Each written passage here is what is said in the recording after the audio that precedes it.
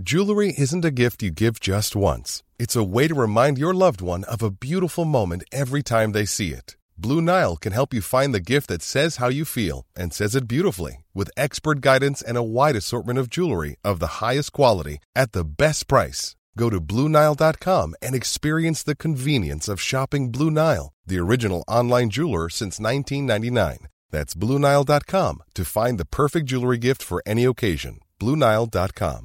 Hiring for your small business? If you're not looking for professionals on LinkedIn, you're looking in the wrong place. That's like looking for your car keys in a fish tank. LinkedIn helps you hire professionals you can't find anywhere else, even those who aren't actively searching for a new job but might be open to the perfect role. In a given month, over 70% of LinkedIn users don't even visit other leading job sites. So start looking in the right place. With LinkedIn, you can hire professionals like a professional. Post your free job on linkedin.com/people today. There's never been a faster or easier way to start your weight loss journey than with PlushCare. PlushCare accepts most insurance plans and gives you online access to board-certified physicians who can prescribe FDA-approved weight loss medications like Wegovy and Zepbound for those who qualify. Take charge of your health and speak with a board-certified physician about a weight loss plan that's right for you. Get started today at plushcare.com/weight loss. That's plushcare.com/weight loss. plushcare.com/weight loss. I should have rolled out the black tie, knowing that we were going to have this very special guest in studio this afternoon. He's been a batting all-rounder for Australia. I have to be honest, growing up in Australia, Neil, he had one of the most mimicked bowling actions. Oh, is it? The way the right arm used to sort of come in, the left arm used to come in over the top. So everyone in the backyard always used to like him. 2 World Cups for Australia, 87 and 99, where rumour has it he was Steve's right-hand man for that 99 World Cup with Steve Waugh.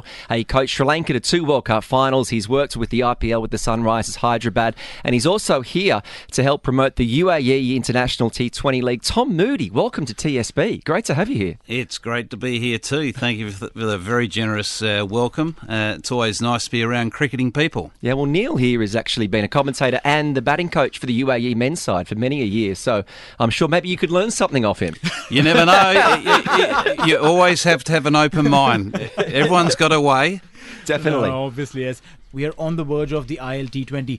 Desert Vipers and Tom Moody joining hands together. Tell me, how did it all happen when you were told that, listen, let's join hands for the ILT20?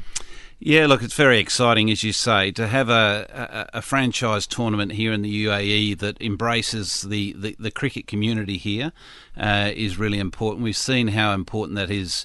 How that's unfolded throughout the cricketing world with the IPL, with the Caribbean League, the Big Bash in Australia, and so on and so forth. To have their standalone tournament here is really important, and for me to be involved with the Desert Vipers is a great thrill. It's obviously a new venture for the owners. It's a new venture for us all in a new territory. Certainly cricket here in the UAE is big. Right. We know that. It's got a very strong following. We've certainly got great facilities here.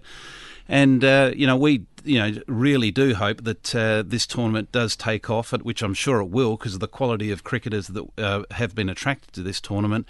And is something that's the beginning of something big. You're working as the director of cricket. When it comes to coaching a T20 side, generally the bulk of the players are from that country, and then you get a couple of internationals thrown into the mix. Here it's flipped around the other way, and the bulk are going to be internationals. How does that work as a coach when you need to bring together so many different people of cultures and nationalities? I think that's the really exciting part of being involved in franchise cricket, is working with a variety of different cultures. Not only from a point of view of learning, what people's backgrounds are and what their traditions are, and respecting those and understanding those, but from a cricketing perspective, it's such a positive way to grow and understand every element of the game. You may have a certain way of doing things in Australia or England or wherever it may be, but across the world, everyone's got their own ideas and everyone's got their own ways of doing things. And I think going into these types of tournaments, you need to go in with a very open mind and an open mind to looking to learn and grow yourself. I mean, you mentioned about people coming in from different walks of life. Literally, that's how even the coaching staff looks like. We got James Foster, we got Azhar Mahmood coming in as the bowling coach. What can be expected from a set of coaches who come from different backgrounds, different countries, different set of experiences? Coaching, again, a different set of people altogether. Yeah. Look, we made a conscious effort of trying to get a real broad spectrum of coaches that have got a great deal of experience. You got Neil McKenzie from South Africa as well as batting coach. You've got Simon Helmut from Australia, who's had success around the franchise global world. And the list goes on. And I think it's an opportunity for those coaches to learn off each other, but more importantly, it's an opportunity for not only the internationals but the local talent to learn from those coaches. True. We're fortunate enough to have 4 UAE players that will be selecting in a draft process in November. And 2 of those will be playing in the playing 11. So what a great opportunity for those players to be playing alongside a lot of experienced international franchise players and World Cup winners in some cases, and to grow their expertise, but then pass that down the chain in the community here in the UAE. You've got the role as the director of cricket. How does that differ from being a coach? I mean, is it where you don't have to do the press conferences after the game when you might want to say things you can't? Probably when you lose. Go in there, boss. Go and sort it out with you. No, look, it's an interesting one because I sort of look at it in the way that you're nearly sitting in a helicopter now in the role as director of cricket. You put in place key personnel. We talked about support staff, various disciplines with that support staff. So you're responsible for that. You're responsible for their day-to-day operation and accountability in that role. But at the end of the day, you're nearly viewing it like you're sitting in a helicopter over the top of that and passing on your expertise and advice. And if there's anything that you feel that could be looked at slightly differently, you have your input. But at the end of the day, I think it's really important that everyone takes responsibility of their role and you give them the freedom to express themselves in that role. But then, players like these, like you mentioned, Cam Green has a lot of time on his hand. But then there's another guy who actually rose out of franchise league cricket, Tim David, and got a call for Australia. What are your thoughts on players like these who play for franchise leagues around the world, live out of a suitcase, and then maybe get a call up for the nation? I think his selection was a no-brainer, personally. I think he's a really exciting young player. He reminds me a lot of a young Pollard from the West Indies. Similar power, similar impact down the order. It is the hardest place to bat, is down at sort of 5, 6, 7 in T20 cricket. The easiest place to bat is at the top of the order, and that's not saying that those that are doing it well at the top of the order have got an easy gig, but it is hard yards batting down the order when you've suddenly got 12 balls, 20 runs to win, that type of stuff, and you're expected to hit the first or second ball out of the ground.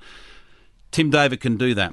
So to answer your question around him being selected out of leagues, I think that's just the nature of the beast we have at the moment. He doesn't play red ball cricket. He hasn't been selected to play Sheffield Shield cricket in Australia.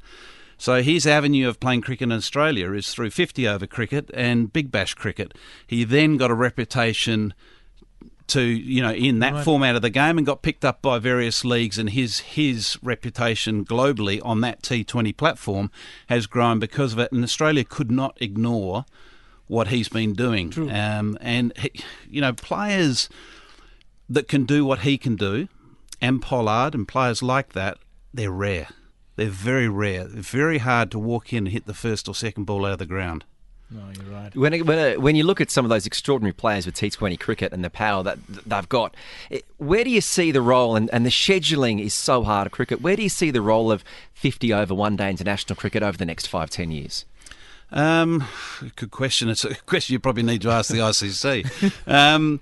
I still think there's a place for 50-over cricket. I have it's definitely a soft spot in my heart with 50-over cricket, purely because I think there's a real art to that game. I know that this day and age people want things here and now and want instant results, but I think people that appreciate the game can see, the players, whether it be batsmen or bowlers, that perfect the 50-over game. You admire what they do, and I still think it's a good television product. Well, there's more ads for broadcasters. There you go. Hundreds, There's more ads, yeah. but I think it's still a good product to watch. Yeah, there's nearly like an avalanche of T20 cricket, there's nearly like an avalanche of T20 cricket, which I think is good, and it's good for the game because it's engaging all different groups of people to attract to our game. At the end of the day, the more people, the more eyeballs we get on cricket, the better. More eyeballs, come through when you catch them young, and that's a plan for Desert Vipers too.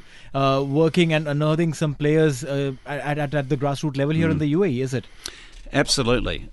Nothing gives you more pleasure from a coaching perspective is help discovering talent. Whether that talent is young or whether that talent has been around for a while but hasn't had the opportunity. Right. And that can be circumstances, that can be political circumstances, that can be just luck. The sport, there's a lot of luck attached to sport. And suddenly with a new set of eyes looking at a player and the opportunity, suddenly you find that you do unearth someone that might be in their 20s that's playing pretty good cricket in club cricket around the community here, but just for whatever reasons the stars haven't aligned and they haven't had their chance, and suddenly they go out there, play a game for, let's say, Desert Vipers and perform with bat or ball, and suddenly, where's this kid been? Well, he's been here all the time. It's just that he hasn't really had those opportunities. So hopefully we can find those players that are those cricketers that have been part of the system for a while, but also those younger players coming through the system and accelerating their progress. Now, when it comes down to playing cricket in Dubai, it's obviously an attractive place to play. You only have to follow Chris Gale's Instagram account to realise how good Dubai has been off the field. Is that a concern for you? Any of the internationals might want to come here and enjoy some of the fruits of Dubai rather than the game? Yeah, no one can keep pace with Chris Gale. That's impossible. He's in a league of his own. Look, to be honest with you, that is not an issue at all. This day and age, at the end of the day, players' performances in tournaments like this and other tournaments around the world, that's their currency. Yeah. And if they're performing here, their currency is strong, so their opportunity elsewhere grows in other franchises. So they're not sort of coming here and thinking, oh, wow, this is going to be a great month. I'm going to play a few rounds of golf, a couple of games of cricket, apparently. Yeah. Oh, hit the night live. Boat parties. And jump on a few boats here and there and, do what you do. But there may be an element of a couple of rounds of golf here and there. There might be also some downtime, but when it comes to the cricket and the preparation for that, it's very professional. But I've always wanted to ask, is it true that during that 99 World Cup for Australia, sorry, I'm being Aussie here for a second now. Please go ahead. During that 99 World Cup, was it you and Steve Waugh that put the numbers on the players' caps? Is that true that you were the one that said that Steve said go out there and put the numbers on the caps to fire up the boys? Yeah, it is true. We came up with the idea. Because we just felt at that time the 50-over game. Well, put it this way: Test cricket had the significance of the baggy green, right? Where 50-over cricket at the time had no real edge to it. Yeah, well done, you're playing a first game for Australia, there's your cap, and that was it. Yeah. We thought, well, let's put some significance to that cap. So we came up with the idea of the number. To put some pride in the cap. Put some pride in the cap, yeah, absolutely. And then you went off and you had some tremendous success working with Sri Lanka, which was really almost their golden generation of players, if you will. How did you instill that sort of pride in the Sri Lankan side? I didn't have to instill it at all. They're a very proud nation, and they're an absolute privilege to work with. They're such a resilient country, particularly what they've gone through historically, and you have to look at over the last few decades what they've had to go through. And as a cricketing nation, they do fight against the tide. They don't have the finances that a lot of other countries that may have that they're competing, but they've got oodles of talent. They have, talented players coming out of every corner of that little island. And could we see a few of them in the Desert Vipers? Well, we got Hasaranga there, so who I love. Oh, look, he's an absolute magician, isn't he? He's wonderful to watch. So, having him is wonderful, along with all the other players that we have, and we hope that they're well supported. Well, Tom Moody, it's been an honour having you here in the studios of TSB. Congratulations on your success, and thank you for joining us here on. imagine the softest sheets you've ever felt. Now imagine them getting even softer over time. That's what you'll feel with Boll & Branch's organic cotton sheets. In a recent customer survey, 96% replied that Boll & Branch sheets get softer with every wash. Start getting your best night's sleep in these sheets that get softer and softer for years to come. Try their sheets with a 30-night guarantee. Plus, get 15% off your first order at bollandbranch.com. Code BUTTERY. Exclusions apply. See site for details. Hey, thanks for listening to another TSB TalkSport Business Podcast. And don't forget, if you want to hear the full show, we're live every weekday from 3 to 7 p.m. across the UAE on Talk 100.3. Or you can listen to us via the Big Fan TV app.